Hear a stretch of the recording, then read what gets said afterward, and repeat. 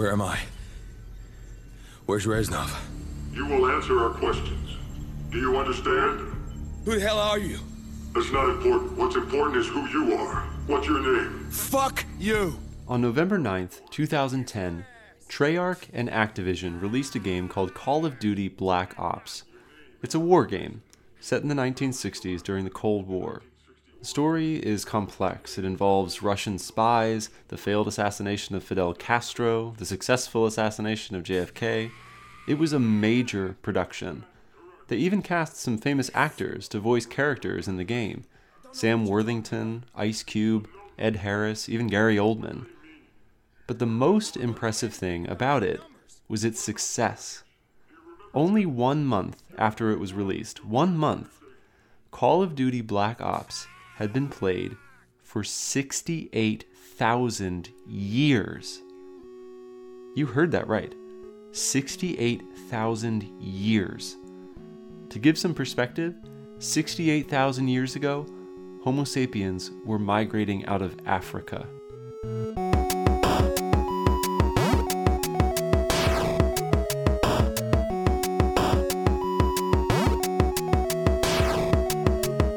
I'm Brian Fabry-Dorsum, and this is Character Creator. This month, Patriot Games. When we think of war games, we often think about the popular, gritty, first-person shooters like Call of Duty. But war and video games go back a long way. In this episode, we'll take a look at the complex relationship between war and games to get a better picture of the world of wargaming beyond Call of Duty. This episode will be divided into 3 acts, but I'm going to call them levels because this is a video game podcast and levels is cuter. Level 1, Beyond Imagination.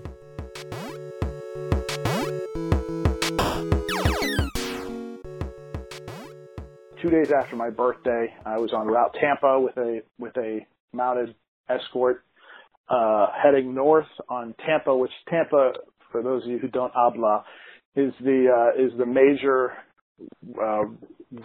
route around the outside of Baghdad. It's like this is Stephen Machuga.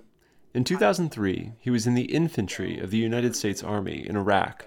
And a vehicle came across a little gulf, like think about a gulf, hopped the median. It wasn't armored. It wasn't anything. It literally just hopped the median and tried to detonate itself against the side of one of our vehicles. It did detonate, but it was not nearly the impact it should have had because the guy was obviously not supposed to be a suicide bomber. He was just a wannabe suicide bomber. Steve and the rest of the guys in the truck, they got lucky. So it was very poorly done, but the explosions blew out all the run flat tires on the side of one of the vehicles, like 2 vehicles up from where I was at. But while he didn't sustain any serious physical injuries, the psychological impact stayed with him for a long time. At the time, PTSD was not a thing. Like, it was not, everybody knows what PTSD is now. But when I was in, it was not a thing. Like, nobody knew what that was. Like, nothing was making me happy, and I could not figure out what was wrong with me, and I was back home, and I was sitting in the parking lot of an off-site medical center.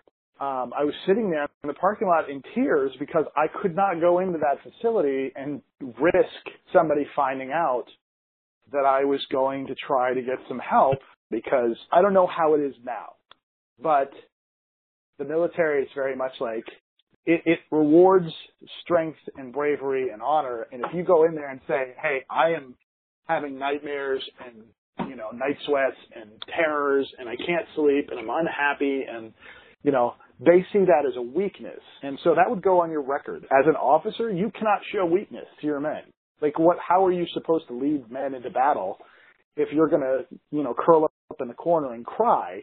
So that would have been, like, if anybody, that's why I was off post, and even then, it was like, somebody's going to find out about this, and it's going to ruin my career. But Steve found some solace in an unexpected place. I was forced to deal with it through World of Warcraft, which was my escapism. World of Warcraft is a massive multiplayer online role-playing game in which gamers create an avatar and interact with each other online. In a massive fantasy world with dragons and elves and monsters, it's incredibly popular.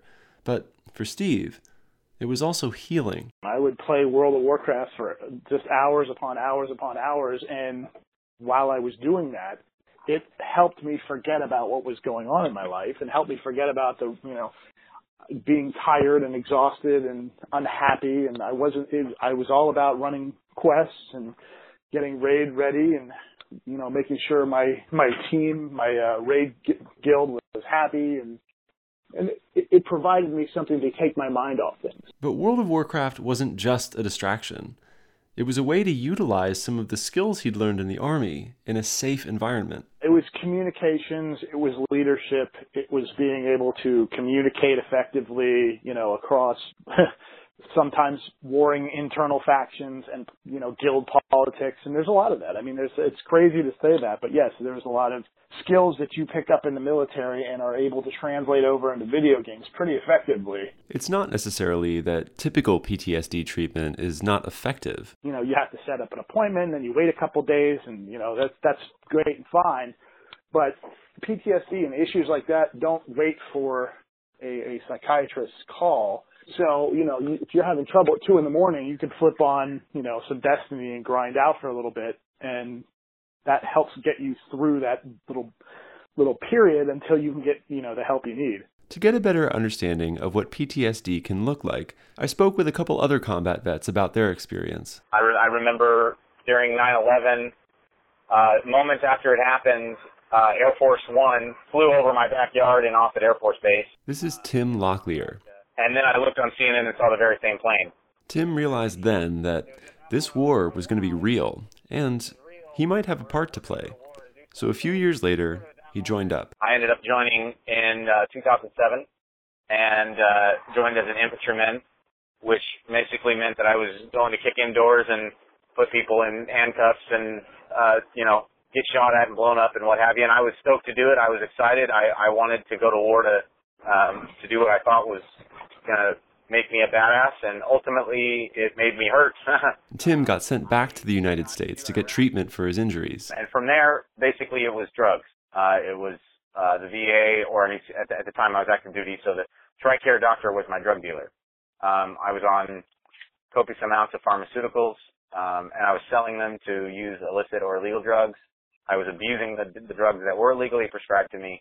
I was just basically trying to escape my mind as much as I could. I treated my wife terribly. I acted horribly. I was just a terrible person. When Bryant Chambers came back from Iraq, it wasn't him who first noticed the changes in his personality.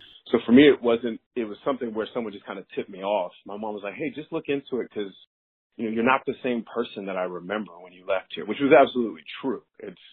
War does fundamentally shift some of your behaviors, because when you go through an experience like that, it doesn't necessarily change the core of who you are, but it gives you kind of a human impatience with what at least for this veteran, what I consider to be some of the silliness of the world.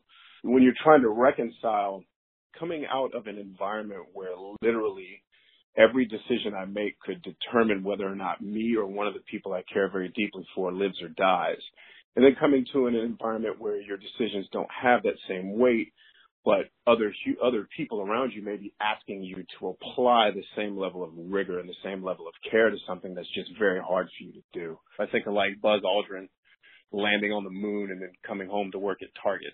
Like, what? Ugh. So my mother noticed that there was kind of an imbalance, because me experiencing that in the real world made me very impatient and very angry. Many combat veterans with PTSD find comfort in video games, but Tim and Bryant found it in what was, to me, a surprising place. They found it in war games. I started to try to find ways to adjust, and one of the things I remembered from when I was deployed was playing Xbox and how fun that was. And so that's what I started doing back here, was playing games with friends. And it got to where it was like, this is really actually relaxing, and I'm actually able to find a lot of camaraderie in hanging out with these people and typically consuming atrocious amounts of terrible foods and playing copious amounts of unhealthy video games. And ultimately, we found out that they weren't as unhealthy as we thought. They actually helped us cope. Here's Bryant. I am reliving the exciting part of combat. That I think if most vets really dug down into the core of their soul, they would think, yeah, that actually was one of the most exciting, exhilarating moments of my life. I can take myself in a safe way, in a safe place, back to what it feels like to smell blood and gun smoke, and then hit the X button and get back out of it if I want to. As part of my research for this episode, I played Call of Duty Modern Warfare Remastered.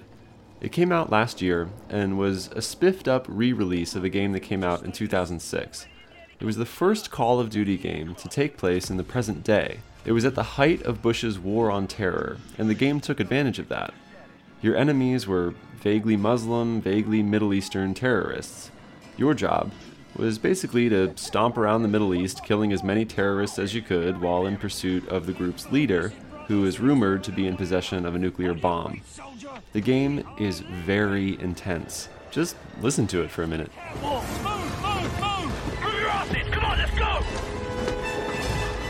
After a couple hours of playing, I was surprised to find that I felt ill. I couldn't tell if it was motion sickness from the rapid camera movement, or if it was because my body had been in a state of high tension for 2 hours straight. I paused the game and laid down on my couch. How could this be relaxing for anyone, especially combat veterans? Talk to me, Bravo 6. Where the hell are you? Stand by! We're almost there! Bryant had been telling me about a mission in the video game Battlefield that he had really fond memories of. I asked him if it brought him back to his time in Iraq. No, no. The mission was way too unrealistic and ridiculous to take me back to, like, just the scenarios it puts you in are too. I can suspend my disbelief sometimes with video games. That particular mission, I'm like, there's no way two of us are running through all these buildings, and nobody's going to figure out that we just murdered all 90 of these other guys before we got to the HVT. So, and I think that's going back to what we were talking about before with just the reason why a vet just doesn't have the same emotional reaction is like, because we can look at a video game and immediately pick apart, like, this is, like, we can suspend our disbelief for the sake of fun, but we know, like, in the back of our minds, this is completely ridiculous. No one would ever even be in this situation because it's completely not tactical or just borderline stupid. Tim calls games like this Super Mario Brothers with guns. But just because games like this aren't realistic doesn't mean that they're not fun. And it doesn't mean that Tim and Bryant aren't invested in them. So there's that, there's a certain point where it's like, yeah, that's not real life, but I want to get to level 40, so I'm going to figure out how to do that. And you might think that guys like Tim and Bryant, who have real-life experience in war, would be really good at these games, but that's not always the case. I remember playing, I think it was Call of Duty Modern Warfare 2, where you play in Brazil with the giant statue, and I kept getting killed trying to clear these buildings, and my cousin, who at the time was about 16, was watching me play. He's like, what are you doing? It's like, I'm trying to survive. It's like the streets are filled with all these people. He's like, but why are you hiding in the buildings? I said, because they're shooting. He's like, yeah, you'll get shot, but not enough times to die. You just have to run. And in my brain, I'm like, what? He's like, yeah, just run. The game wants you to run away from this fight. I was like, but I'll get shot. He's like, yeah, but you won't die. You know, it showed kind of a design. I don't want to say it's a flaw because it's a game, but it's that disparity between a soldier, how I would react in that situation compared to the way a video game player who doesn't have my conditioning and doesn't have my sense of, I probably shouldn't do it this way. In fact, on one of my live streams back when I was still doing games on my first channel, the guy was watching me play Call of Duty, and he was also a military guy. And he used the term, hey, dude, are you checking corners? Which means, you know, when you come into a building and you clear it properly, there's a way to do it. And I actually busted out laughing on the stream. I was like, yeah. He's like, dude, this is Call of Duty. Cut it out. Like, just run through the building. So it turns out that when playing games like Call of Duty or Battlefield, Tim and Bryant's military training can actually work against them. I think war is actually easier than this game. Like, this game requires me to use every button on my keyboard. Like, I could really just pick up a rifle and jump into this scenario and have an easier time than I'm having playing this stupid game. So for someone like me, who's never even been in a fist fight, let alone a war, Call of Duty would be stressful. But for people who've actually been there, it makes sense that it would be relaxing. It's light years away from actual war. And that's not to say that this is always the case. Many combat veterans stay away from games like Call of Duty for exactly the reasons you might expect. Even for Tim and Bryant, there was a long period where they couldn't play them either. But eventually, over time, that changed. I played it, and then I got into survival mode, and it was really fun. And all of a sudden, I started to find a lot of therapy. The more I listened to Tim talk about Call of Duty, the more it started to sound like what he thought the Army would be when he signed up. So I asked him if Call of Duty was actually more like what he wanted when he enlisted. That's yes, that's exactly it. And in fact, maybe more than you are aware, because war was nothing like that. You know, there's very little truly about Call of Duty Modern Warfare 3 that's really much like war at all. Outside of the fact that it's dudes with guns wearing camo, that's really about the only realistic thing. I mean, almost everything about it is unrealistic, but at the same time, it's incredibly realistic. So it walks this line, this duality. Everyone I talked to said something like this: war is not what you think. Everything you think is going to be hard is actually the easy part. All the crap you think is going to be easy is the part that sucks, and I'll explain. This is Brian again. Getting shot at and running and having to do your thing really isn't that hard in the moment, because one, you're trained to do it. Two, as long as you don't get hurt or killed, there's some excitement there. And three, we are the best trained guys and ladies at frickin' doing this. So when you're in the heat of the moment, you're reacting based on your training. And so what you find is hard is the downtime. It's the frickin' sitting around wondering, all right, when are we going into our next fight? Jesus, I hope my wife's okay. Oh man, so-and-so's mom just passed away. It's like, it's the time where you're just sitting there waiting for a fight to get into. It melts your brain. I found out that what a lot of soldiers do to ease their mind in these moments is play video games. Here's Steve Machuga from earlier. There's a picture of me we are getting ready to ship out to the airport to go to Iraq, to go to the airfield. And you can very clearly see a weird shaped square in one of my pockets. And I know exactly what that was where I was keeping my Nintendo DS. So anytime we come to a halt or anytime we had downtime, I would pull that out and I would be playing Final Fantasy Tactics. Tim and Bryant both talk about this too. A lot of the positive memories that they have of war are actually of playing video games with their friends. So Steve noticed the positive effect that gaming was having not just on him, but on many of the other soldiers he was fighting with. So, when he came home, he did something about it. He created a charity called Stack Up, which sends video games and consoles not just to veterans back home, but to deployed troops as well. I want to share joy and escapism with other brothers and sisters in arms as best I can. Because civilians back home, they like sending things over, but it's usually very tone deaf. The story I tell is when I was over in Iraq, our infantry company got a crate of used Harlequin romance novels from a library that was just trying to unload some gear, I guess. I don't know what the story was. I will never understand why they did that. They decided that was a good idea, and they sent it over to us, and we ended up using them on the confiscated arms range for target practice. But it was right then and kind of there where I realized, hey, the civilians want to help back home, but they don't always know what to do. Stack Up has been sending games all over the world. I actually just sent out a bunch of boxes yesterday, and of the 7 of the boxes we sent out, 5 of them were stateside. One was to Gitmo, and one was to Afghanistan. There's like 50 different gaming charities that take care of kids. Nobody was taking care of the veterans, and that was obviously something that I felt needed to be addressed, and that's why I started Stack Up.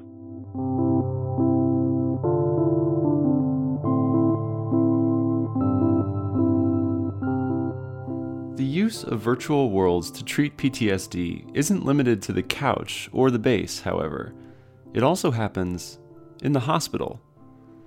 I spoke with Skip Rizzo, a psychologist at USC Davis and the director of medical virtual reality at the Institute for Creative Technologies.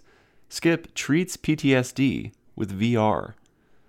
Talking with Skip, I realized that for all the conversations I'd had about PTSD, I wasn't sure I fully understood exactly what it was and what it looked like. So I asked him. PTSD traditionally in the past has been viewed as an anxiety disorder, but in the most recent diagnostic and statistical manual, it's become sort of its own category of a stress response. And what the criteria for it involve either being exposed directly or seeing someone else exposed directly to significant threat of loss of life, injury, sexual assault, some type of significant trauma. And so whether you experience it or you see it happen to someone else, or even if you hear about it with a loved one and you hear the story, or even some of the things like say with the Las Vegas shooting, seeing repeatedly some of that footage can have an impact on people. And the typical, the four core symptoms that you see with this are, number one, hypervigilance or hyperarousal. People have a quick startle response or reflex, and, if you come up behind them, they'll jump out of their skin. In some sense, you're seeing there the nervous system sort of being tuned to be vigilant for threat. The second major symptom is avoidance. People in this state tend to avoid things that remind them of what they went through or places that bring up these events, trigger stimuli, if you will, uncontrolled exposures to events they try to avoid at all costs. So, maybe you see this with a veteran coming back after war and where bridge overpasses were, places of great threat. Well, maybe now driving down the 405 freeway, going under an overpass is a threatening environment. Maybe people try to avoid it or they're extremely vigilant as they're doing it. Other symptoms are, the nightmares or flashbacks. And then finally, what used to be simply called emotional numbing now has been expanded to cognitive and affective alterations, so that your emotional responses to things and maybe your cognitive interpretations of them have changed dramatically. But because PTSD is so complex and can have so many different effects, diagnosing it can be complicated. There has to be a time period where these symptoms continue, where they don't change. If we tested people for these criteria right after a traumatic event, everybody would be labeled with PTSD. And so that's not the case. I mean, a lot of the symptoms of PTSD are really the normal responses to a traumatic event or an extreme threat. So, you don't want to pathologize what, is a normal reaction to these things. It's usually after 3 months, if these things continue on, that people will acquire the diagnosis of PTSD. Think of something bad that happened to you.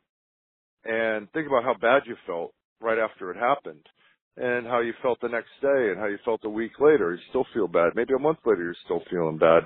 But eventually, even though you still have that bad memory of the event and maybe regret or other things, you move forward, you move on. You're not constantly avoiding things that remind you of the event, or if you think about it, you don't, automatically, grab a bottle or light a joint or something to try to knock yourself out from thinking about it.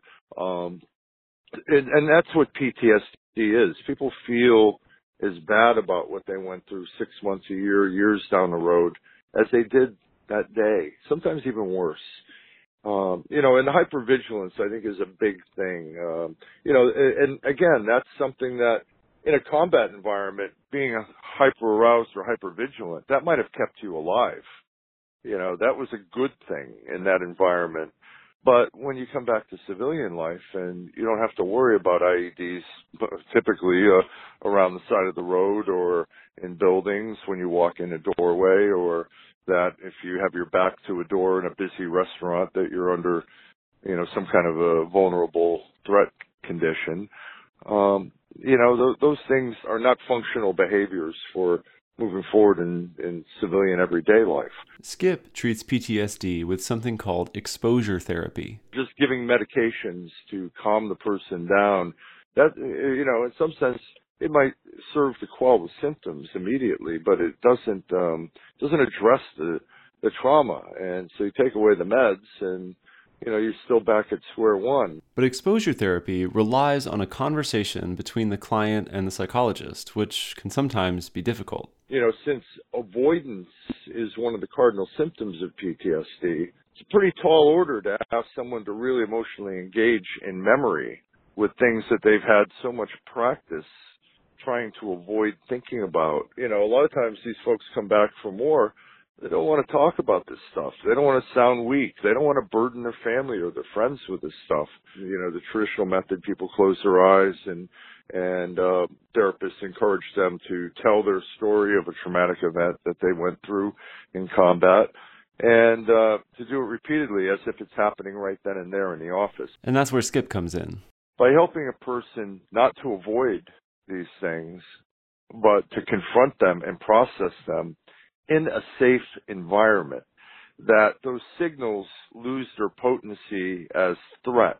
What we do in VR is simply put people in simulations that are reminiscent of what they went through and help them to raise their anxiety in those simulations as they're narrating their story, with the clinician controlling in real time the exposure or the events in the simulation.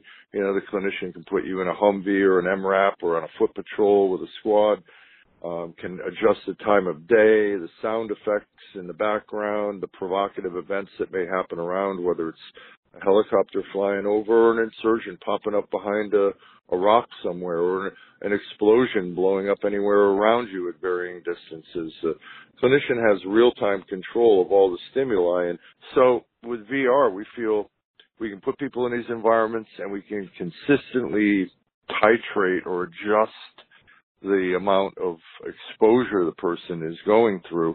And even though it's not an exact replica of what they went through, it's close enough to activate those emotions. Hearing all of this, I figured that the graphics in the simulation must be incredibly important. In order to recreate a memory and make the client feel like they're really there, you'd have to get everything right down to the final detail.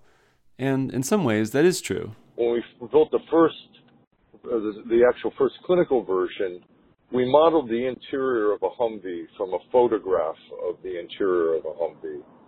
So we have a photograph of what the interior looked like, and we modeled it. The first patient to go through it, we say, okay, we want you to, you're sitting in a Humvee now. Now we want you to get out on the road and start driving. And they got a controller to drive. And the guy kind of laughs and he goes, well, I can't. And the clinician goes, why not? And he goes, because the switch for turning on a Humvee is in the off position. And that was because the photograph, of course, was taken in a Humvee parked in the, in the off position, and our modelers didn't know any better. I mean, it wasn't labeled on, off, or anything, and that level of detail was detected. The trouble is that the software that Skip is using is many years behind games like Call of Duty or Battlefield. It looks primitive in comparison. But it turns out that's okay, even beneficial, because simpler graphics can actually allow for the client to map their own memories on top of the simulation more effectively. That observation first came up back in the late 90s when Barbara Rothbaum and Gerald Pear and Larry Hodges built a virtual Vietnam scenario. And, back in the 90s, graphics were, fairly primitive. I mean, they weren't that anywhere near 20 years later a level that they are today. But Vietnam era vets would go into this like rice paddy, very primitive rice paddy scene. And here they are 20, 25 years after their trauma in 1998, 99, whatever. And they're getting emotionally activated when they're in it. But then when, anecdotally, when they would come out, the researchers would say, tell me about what you saw in there. And they'd report, I was in rice paddy and there was a water buffalo and the Viet Cong were at the margin of the jungle and the tracer firings were coming in from the weapons, and none of that was in there. And experiences like this can happen in Skip's simulations as well, partially because graphics are not the only things doing the work. Like, for example, we use a smell machine and a vibrating platform to add multisensory stimuli into the mix. So, you're driving down a roadway and a bomb goes off, you're smelling the smell of gunpowder or cordite or diesel fuel or rotting garbage if you're walking through a slum area. When Tim talked about his experience with Call of Duty, it sounded a little bit like Skip's exposure therapy. It's painful for me to take a rifle up against a first-person shooter's shoulder and put rounds downrange. Why? Because that's something I might have really done in real life. And that really is, it can be and is and should be triggering. I don't think anybody should be able to, no human should be able to physiologically go through those traumas and not come out a different person and subsequently respond when you have things happening around you that are similar to when that trauma happened. But in my case, and again, I don't think it was a switch that flipped, or maybe I just got old enough or matured enough, or it was long enough, I don't know, but it was just like, you know what?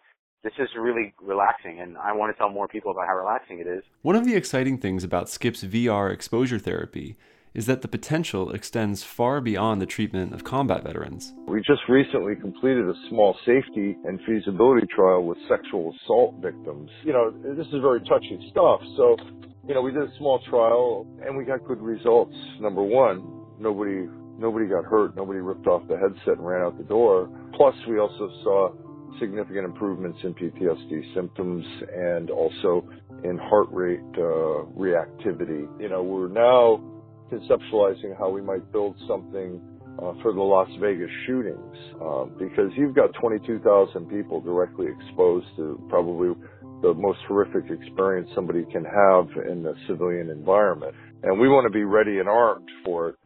Psychology has been around for, 150 years, studying human behavior and interaction in the real world. Now we got to start putting our nose to the grindstone and study human behavior and interaction in the virtual world in order to be able to see what can we do in there, what's happening to people when they experience these environments generally, but how can we marshal those impacts in ways that have a pro-social effect or a positive clinical outcome for people that have undergone trauma.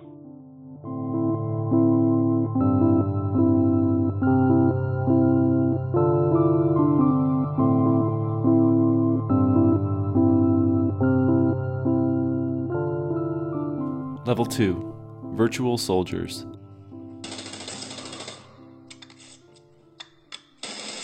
The sounds that you're hearing now are me dying over and over. But they're also the sounds of me being recruited. The game that I'm playing is called America's Army. It's an online cooperative multiplayer first-person shooter war game. There are different modes of gameplay, but they're all some version of you and your teammates take out the opposition. In that way, it's like a lot of other multiplayer war shooters, Call of Duty, Battlefield, Counter-Strike, but there are a couple of ways in which America's Army is different. One, it's free to download. If you have a computer or a console, you can play it for nothing at all, which makes it markedly more accessible than other war games, which typically sell for around $60. And two, it is produced by the actual United States Army.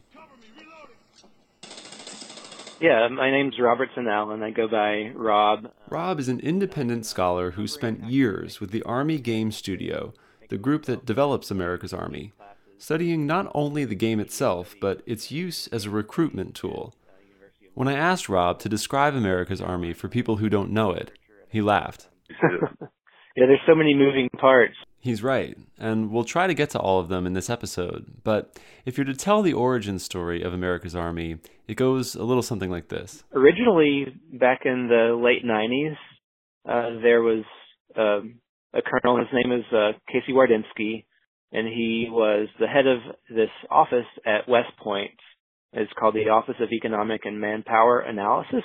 He is an economist by training, behavioral economist, and he part of the mission of what he was doing was to think of ways to, improve manpower recruitment and different kinds of human manpower issues in the Army. And he saw that his son was playing lots of video games, and he really recognized early on the power of video games, especially with this demographic of early teenage boys.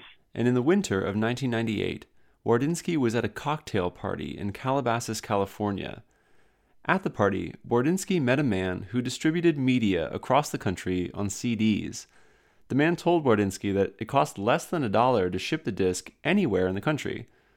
Borodinski was an economist, and it was his job to know exactly how much money the army was spending trying to get enlistment information into American homes. Shipping a CD for pennies was much more cost-effective than what the army was already doing. So many months and many meetings later, Borodinski and his team were on their way to creating what would be America's Army, a free-to-play online shooter that, unlike Call of Duty or Battlefield, upheld the core tenets of the United States Army.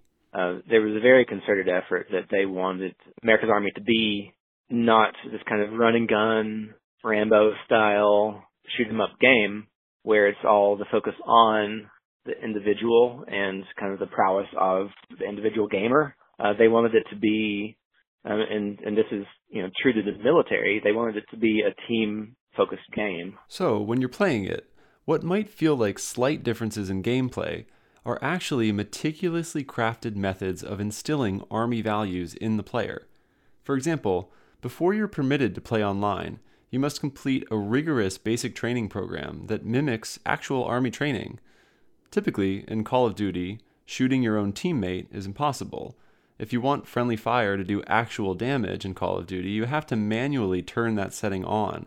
In America's Army, not only will friendly fire potentially kill your teammate, it can also land you in a virtual prison and take away honor points that can help you progress through the game. It's reaching out beyond these traditional institutional boundaries and disciplining players to the military's way of doing things.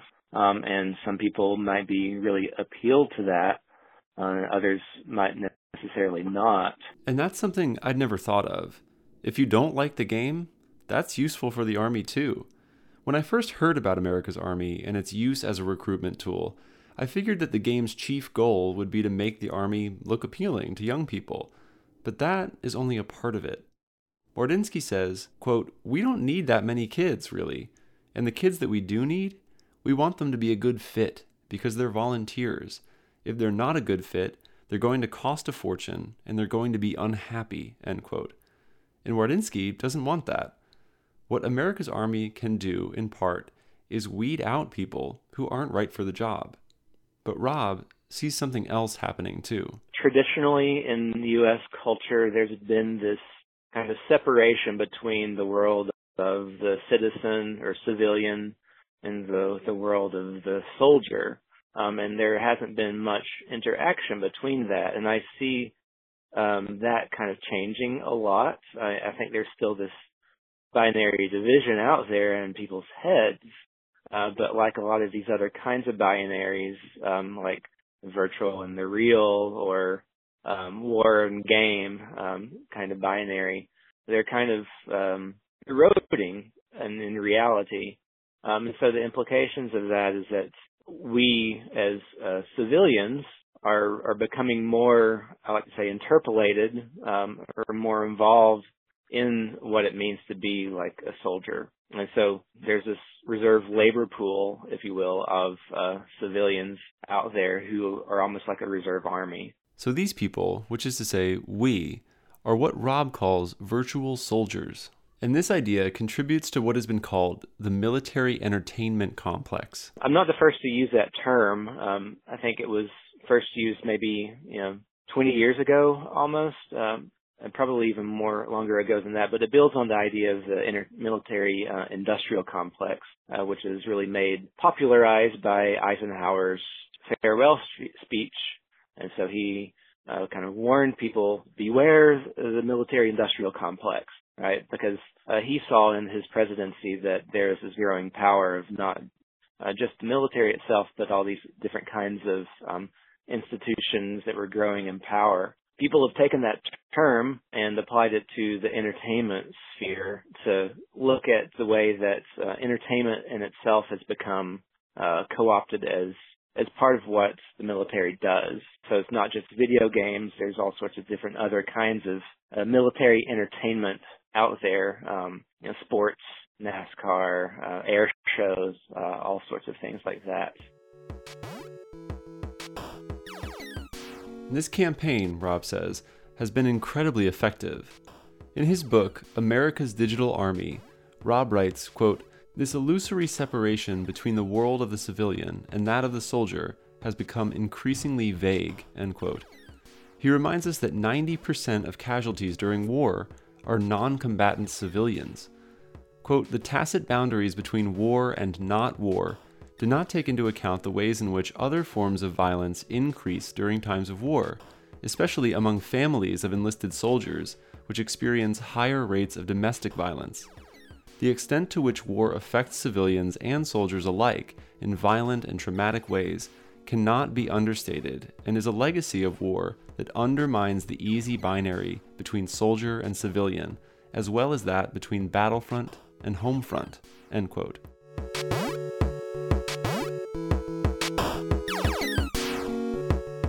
Rob sees a blurring of those lines, and games like America's Army are contributing to it. While remaining admirably objective throughout the book, Rob still writes that, quote, "America's Army actively and effectively perpetuates this ambiguity between soldier and civilian," end quote. If this is starting to sound a bit like Ender's Game, you wouldn't be off the mark.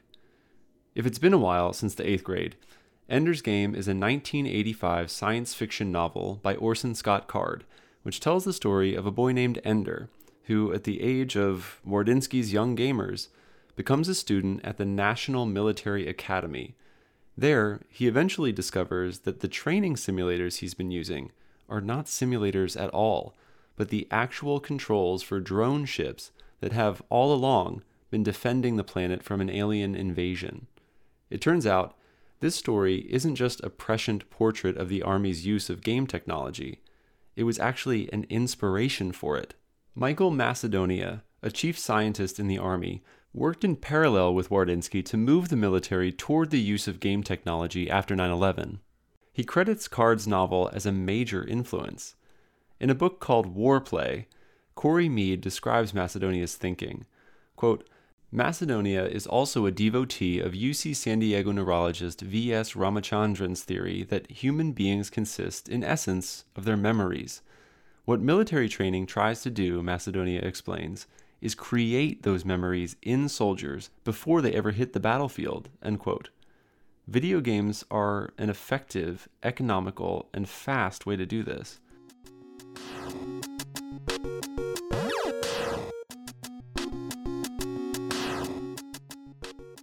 But America's Army goes far beyond the free-to-play online multiplayer shooter that I was doing so poorly at earlier on. Yeah, so the Virtual Army experience, it's called the VAE in short, was developed by America's Army developers as this kind of immersive, interactive experience that would kind of go on tour, essentially, to different kinds of events like state fairs, air shows. I also went to the Indianapolis Air Show. They went to Six Flags, I think, and all different kinds of kind of public events to act as an advertisement, but also kind of educational experience for the Army. So people would line up for hours to go through this. It was at the Indiana State Fair. It was one of the most popular things. And it was basically about 20 minutes long. You'd have Army recruiters from the local area. They would take your name and register you into a system that would then be shared with local Army recruiters. They'd ask you a few questions like, are you interested in learning more about the U.S. Army?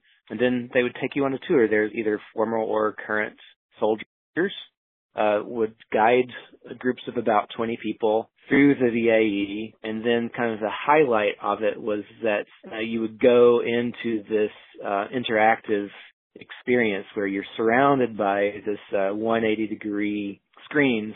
You go inside a mock-up Humvee or helicopter, and they take you through this mission where you're shooting guns at, they call them terrorist enemies. It's not so much like a video game. You're really on rails and shooting at these even more obviously Middle Eastern enemies. And then at the very end, they take you out, and a lot of times you would meet a figure that they call the real hero, which is an America's Army soldier, actual enlisted soldier, who was created by the American Army as a figure whose story could be used for recruitment purposes.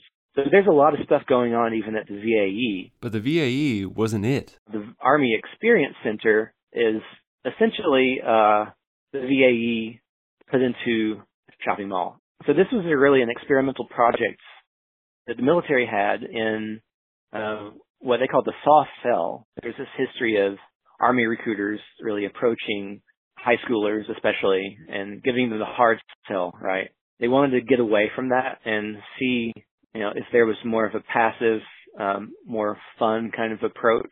How successful could that be? And as you might expect, there was a lot of backlash. There were consistent protests of both the Virtual Army Experience and the Army Experience Center. This guy who's in my book, John Grant, really articulated it well, that they understand that there is an effort to push the Army and the military as kind of like a brand, right? There's a branding that has to take place if you're going to have an all-volunteer Army.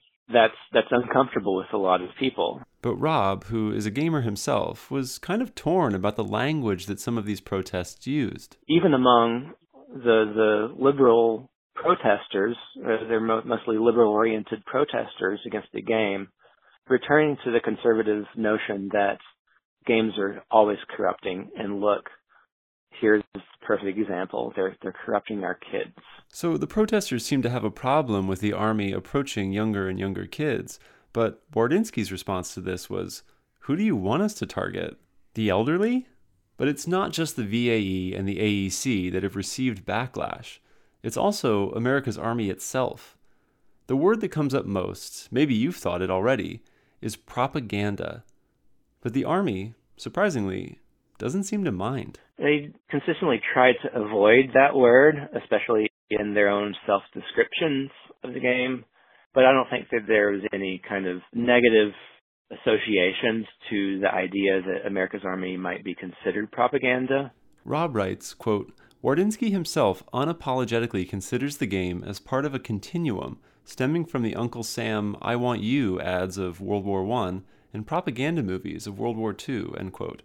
But the developers, who were mostly civilians, were sometimes on the fence. Another game developer who was actually a former Marine himself, there are only two former soldiers on a team of like 35 or so. He said that really he understood that there was a certain dishonesty that was taking place in the game, but with a lot of the advertising for the military out there, like he brought this example of some Marine that was climbing a cliff without any safety gear and made it to the top, and that's not really what you do in the Marine so much. And there's all these different kinds of advertisement for the military that he felt were a lot less honest. The Army is aware that they need to be delicate with all of this, and you can see their strategy evolving in each version of the game. America's Army is in its 4th installment now, and it's come a long way. For example, in the first version of the game, which came out in 2002, just after the War on Terror began, and only months before the Iraq War would begin, it was difficult to ignore the overt political message behind the design of the game's enemies. There still was a concerted effort by the Army to not have a particular kind of cultural or national enemy represented. I don't think that was truly achieved, because in early versions of the game it looks like a Middle Eastern enemy. But in newer versions of the game, that changed. There was an effort in about 2008 or so when developers were making America's Army 3 to create a whole new fictionalized kind of culture and a fictionalized enemy. They created this country, or a set of countries. The main country was called Cervenia, and this peaceful island nation was invaded by the Cervenian enemy, and of course the United States was called upon to go and defend democracy and peace. So that's really the vague excuse for military action there. The developers even created a fictional language to go along with its fictional enemies. There still was this end result of the enemy in the game increasingly, to me, looks and sounds Russian. I asked Rob if he thought that the switch might be motivated by race. Would liberal critics more readily accept a vaguely Russian white enemy than a vaguely Muslim Middle Eastern one? It It never came up in conversation I had with any of the developers, but I think that was a clear reason why that move was made. But there's another important way in which America's Army has carefully crafted the player's experience of the game's enemies. America's Army uses what developers call the swapping paradigm, meaning that the player will always see themselves and their teammates as the United States Army, and the opposing team as the enemy. In other words, in America's Army, you cannot play as the enemy. It is physically impossible. Rob writes that America's Army is, quote, part of a hyper-realistic narrative of what the Army desires itself to be, a narrative that produces rather than reflects realities, end quote. There's always this recursion to the U.S.'s hero sort of narrative, and a lot of them are really kind of excuses for America's Army to portray the U.S. and U.S. military as hero. The big thrust of what I was trying to get across in the book is that there is this process of militarization that's happening, where this kind of logics of the military are becoming more normalized and more commonsensical. All right, and so that's playing out through military entertainment. There's also something that's coming across through police militarization, militarized masculinity, the idea of U.S. citizenship itself being militarized. And so, games are part of that process. And I think it's really important that game players and game developers and game critics really take some time to consider that.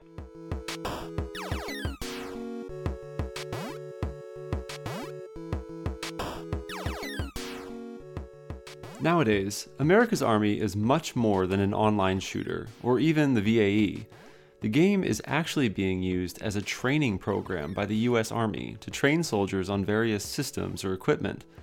It's also being used in PTSD treatment. America's Army has been far more successful than Wardinsky could have imagined. In 2009, 10 years after the cocktail party in California where Wardinsky first conceived it, America's Army set the Guinness World Records for most downloaded war game and largest virtual army. And it did all of this while spending only 1/3 of 1% of the Army's marketing budget. It is arguably the most successful recruiting campaign in United States Army history.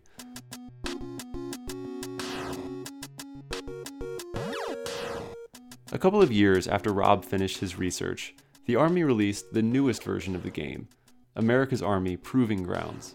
I asked Rob if he had any plans to play it. Not really. I'm kind of over. He's over it.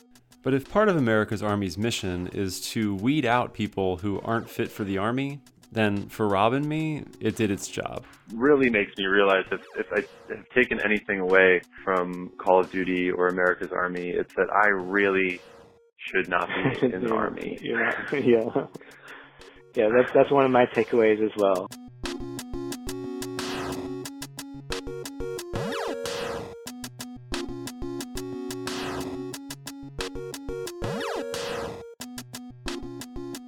Level 3. Return to Castle Wolfenstein. Fascism has taken over. Nazis march openly down American streets.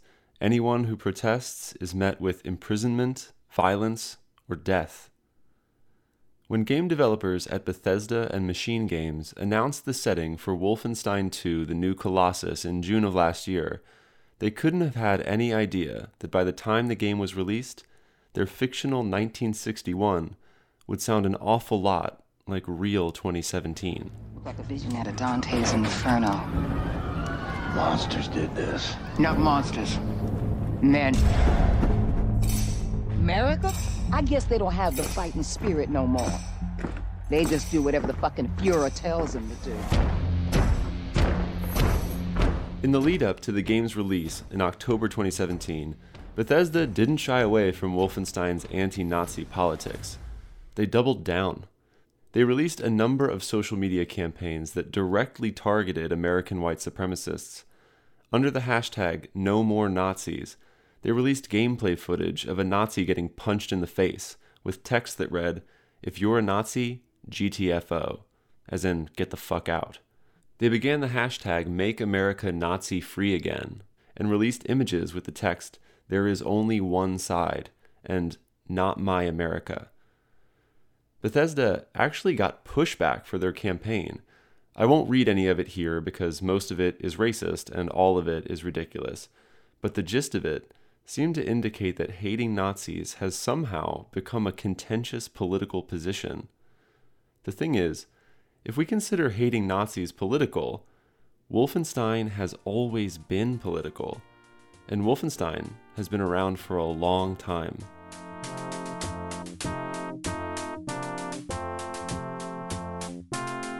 Recent versions of the game were inspired by Wolfenstein 3D, which came out in 1992. In fact, if you've played any first-person shooter at all recently, you can thank Wolfenstein 3D.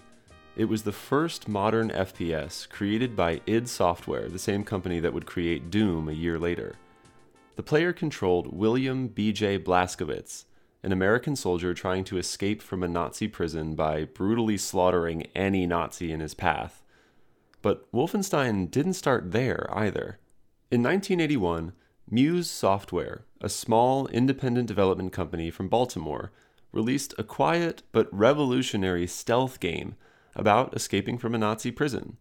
The game was called Castle Wolfenstein. What in 2000 sounds like this.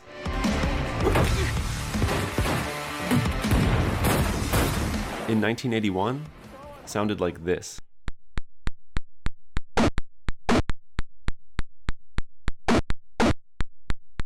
What Wolfenstein 3D did for first-person shooters, Castle Wolfenstein did for nearly every game in the world, because Castle Wolfenstein was the first game ever to feature a human voice. It sounds primitive, but the shouts of the Nazi soldiers are actually the voice of the game's creator, a man named Silas Warner, who developed the voice synthesis technology used in the game. Warner's influence on the gaming industry is absolutely massive, but in 1981, Warner had no idea that the game he was programming, often in his underwear apparently, would still be inspiring gamers 36 years later. He had no idea, of course, that it would still be relevant. With the war over Wolfenstein 2: The New Colossus raging on, I wanted to take a look at the man who started it all. A truly unique and surprising man whose genius and passion we're still feeling today. Warner passed away in 2004, but I spoke to someone else instead, the person who might have known Silas best. I'm Carrie Ann Owen. I am a PhD level scholar in... Carrie Ann was Silas's wife. I asked Carrie Ann about the first time she met Silas. See, Silas was 6'9" and 300 pounds, certainly an uncommon sight. But Carrie Ann doesn't even mention that. We met in San Francisco at a wonderful American-style restaurant which friends of mine frequented, and we fell in love on the first date.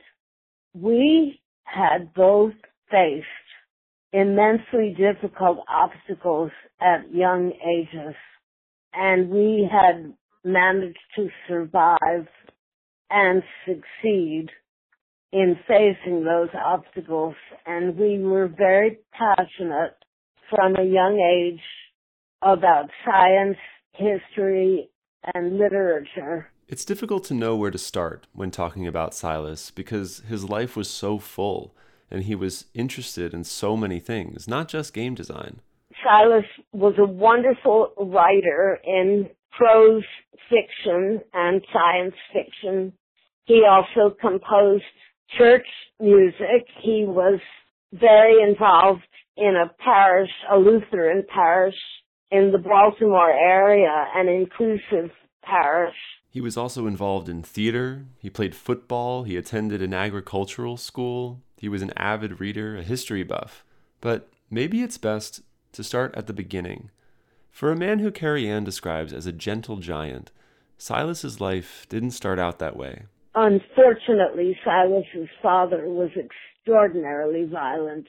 what happened is that Silas's father practically killed Silas's mother, Anne, and the man who would become my husband on several occasions. And the last occasion was when Anne Warner, Silas's mom, was fleeing Chicago with Silas to go to Bloomington, Indiana, where her wonderful sister had arranged housing for them, and Silas's father cut the brake linings of their car. There was a lot of darkness in Silas's childhood, but once Silas and his mother escaped to Indiana, there was a lot of light, too. By all accounts, Silas was brilliant.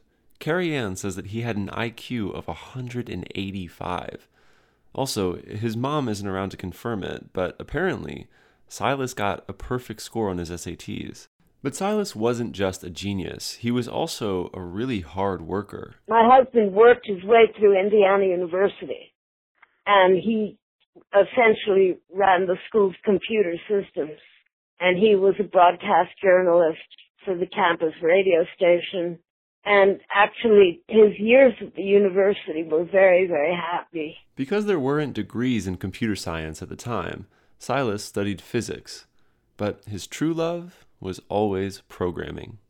Silas's mind, being as quick and as focused and as informed, Silas was in a position to make very good use of technology. I should say now that when I spoke with Carrie Ann about Silas, I had no intention of talking politics. As far as I knew, Castle Wolfenstein's World War II setting was merely a convenient backdrop for the gameplay mechanics that Silas wanted to explore. But it turns out, when talking about Silas, it's hard to avoid talking about politics. Silas was very involved as a young scientist, as a young man in that inclusive parish. And you might remember that Maryland was essentially a southern state and that integration came slowly. Maryland was not New York, and it was quite a revolutionary thing to have a church welcoming all races, all colors, all nationalities.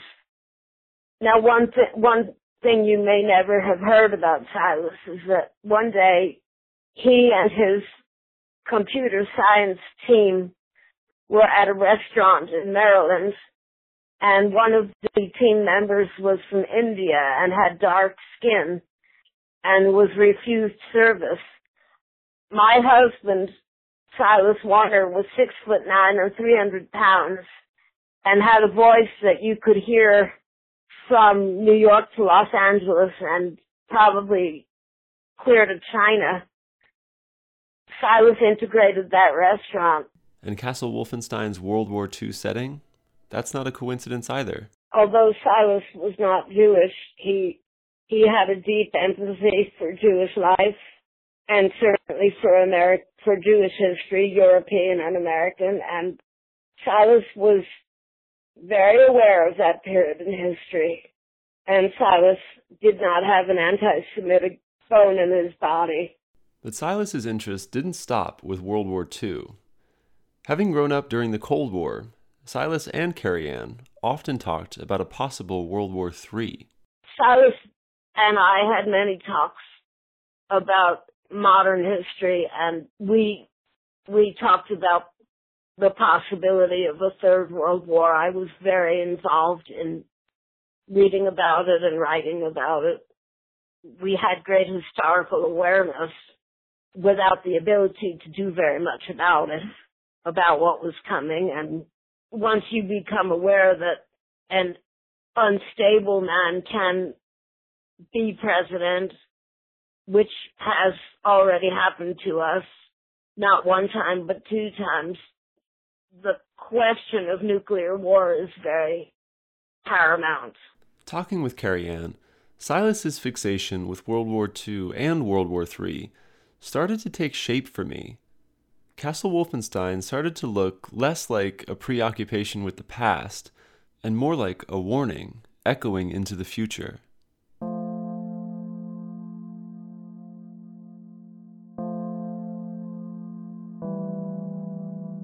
we never imagined that American Nazis would parade on American streets in Charlottesville, Virginia. The Nazis did a marvelous job destroying Germany and almost the rest of the world, and they are no group to emulate politically or in any other way. Let's remember there were Americans who put their lives on the line in Charlottesville to let the world know that Nazism didn't belong in America.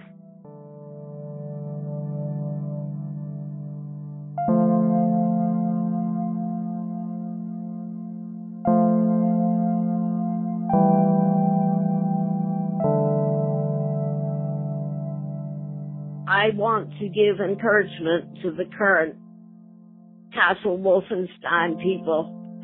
If they're getting any angry comments, if they need any form of support, I will gladly give to them, just as my husband would give it to them. He would do everything he could to support them.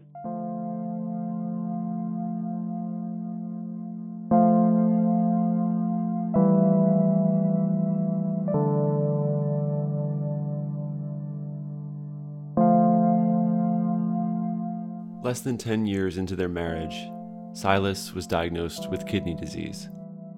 Silas was extremely brave in facing a combination of illnesses. He would sit in this dialysis clinic, one arm immobilized because of the dialysis machinery, and the other arm programming his laptop. He used those hours, and the time came when his body simply was exhausted and he couldn't go on anymore.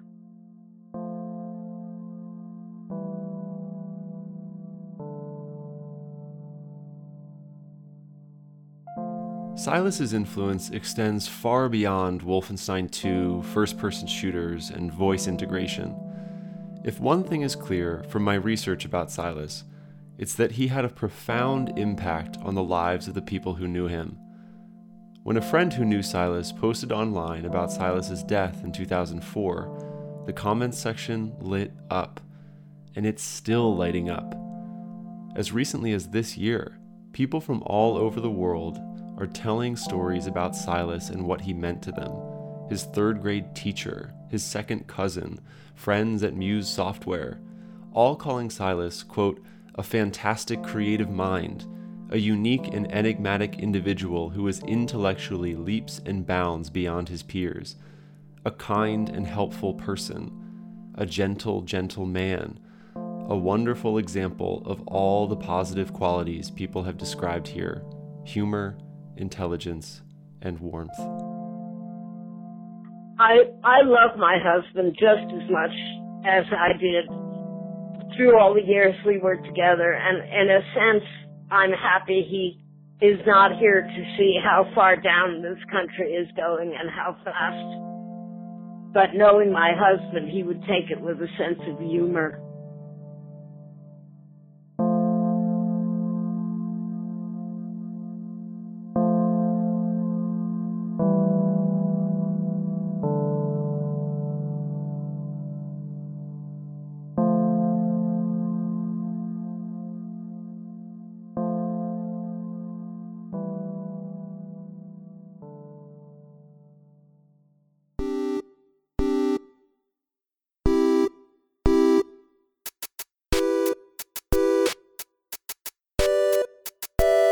This episode of Character Creator was produced by me and my enormous cat Jimmy.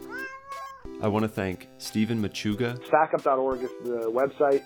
Head on over there, all the details for what you can do to get involved. Tim Locklear. So we work with a local dog trainer to help veterans get service dogs. So that one's called Boris, theservicedog.com, BORIS, theservicedog.com. And then I also work with an organization called Veterans for Natural Rights. We help veterans just sort of think about things from a different perspective, and that's obviously on Facebook, it's VNR, or Veterans for Natural Rights. And then on Facebook also is the local organization of veterans that get together and game and talk about stuff and go on hikes and talk about natural medicine. And that's at GlassHouse22 on Facebook. Bryant Chambers. Mostly what I focus on right now is helping other people take command of their lives so that they can live what we call the way God intended us to, kind of the good life situation. You can find Bryant's personal and professional development tips on Facebook and YouTube. Just search for Bryant Chambers. I also want to thank Skip Rizzo. If people are interested in contacting me, I'm pretty easy to find on our website at USC or at the Institute for Creative Technologies. Not to sound like a beggar with a tin cup here, but we need funding to advance our work. So if anybody out there, has a collaboration that might involve us working with, and particularly, we don't just do trauma work. We do a lot of work with training with folks on the autism spectrum with virtual human job interview training, or testing kids with attention deficit disorder using VR simulations in a virtual classroom, and physical therapy applications using game-based tactics to motivate people to do more engaged physical therapy after a stroke or a traumatic brain injury. So we've got a wide spectrum of research going on. Robertson Allen. Well, you can get my book on Amazon, or also the University of Nebraska Press. And Rob's book, again, is called America's Digital Army. And, of course, I want to thank Carrie Ann Owen. We are Wild Horse, that's one word, Wild Horse Therapeutic Riding Program. And you can find Wild Horse at wildhorse.vpweb.com. I also want to thank Sam Perry, Jody Perkins, Beth Nugent, Mary Cross, and Ron Menzel. Music for the show is by Names for Sounds. You can find more music at namesforsounds.com. If you like the show, please consider donating. Visit patreon.com/charactercreatorpodcast to contribute and get some cool rewards in return. If you don't have money, that's okay. I get it, believe me. But please consider rating and reviewing the show on iTunes. Doing that can go a long way toward getting the show heard by more and more people. New episodes of Character Creator go up on the first Monday of each month. But there's lots of bonus content, side quests, and Let's Plays as well. Keep up with everything that's going on Facebook, Instagram, Twitter, and on our website, charactercreatorpodcast.com, where you can find links for all of the references made in today's episode. Once again, that's charactercreatorpodcast.com.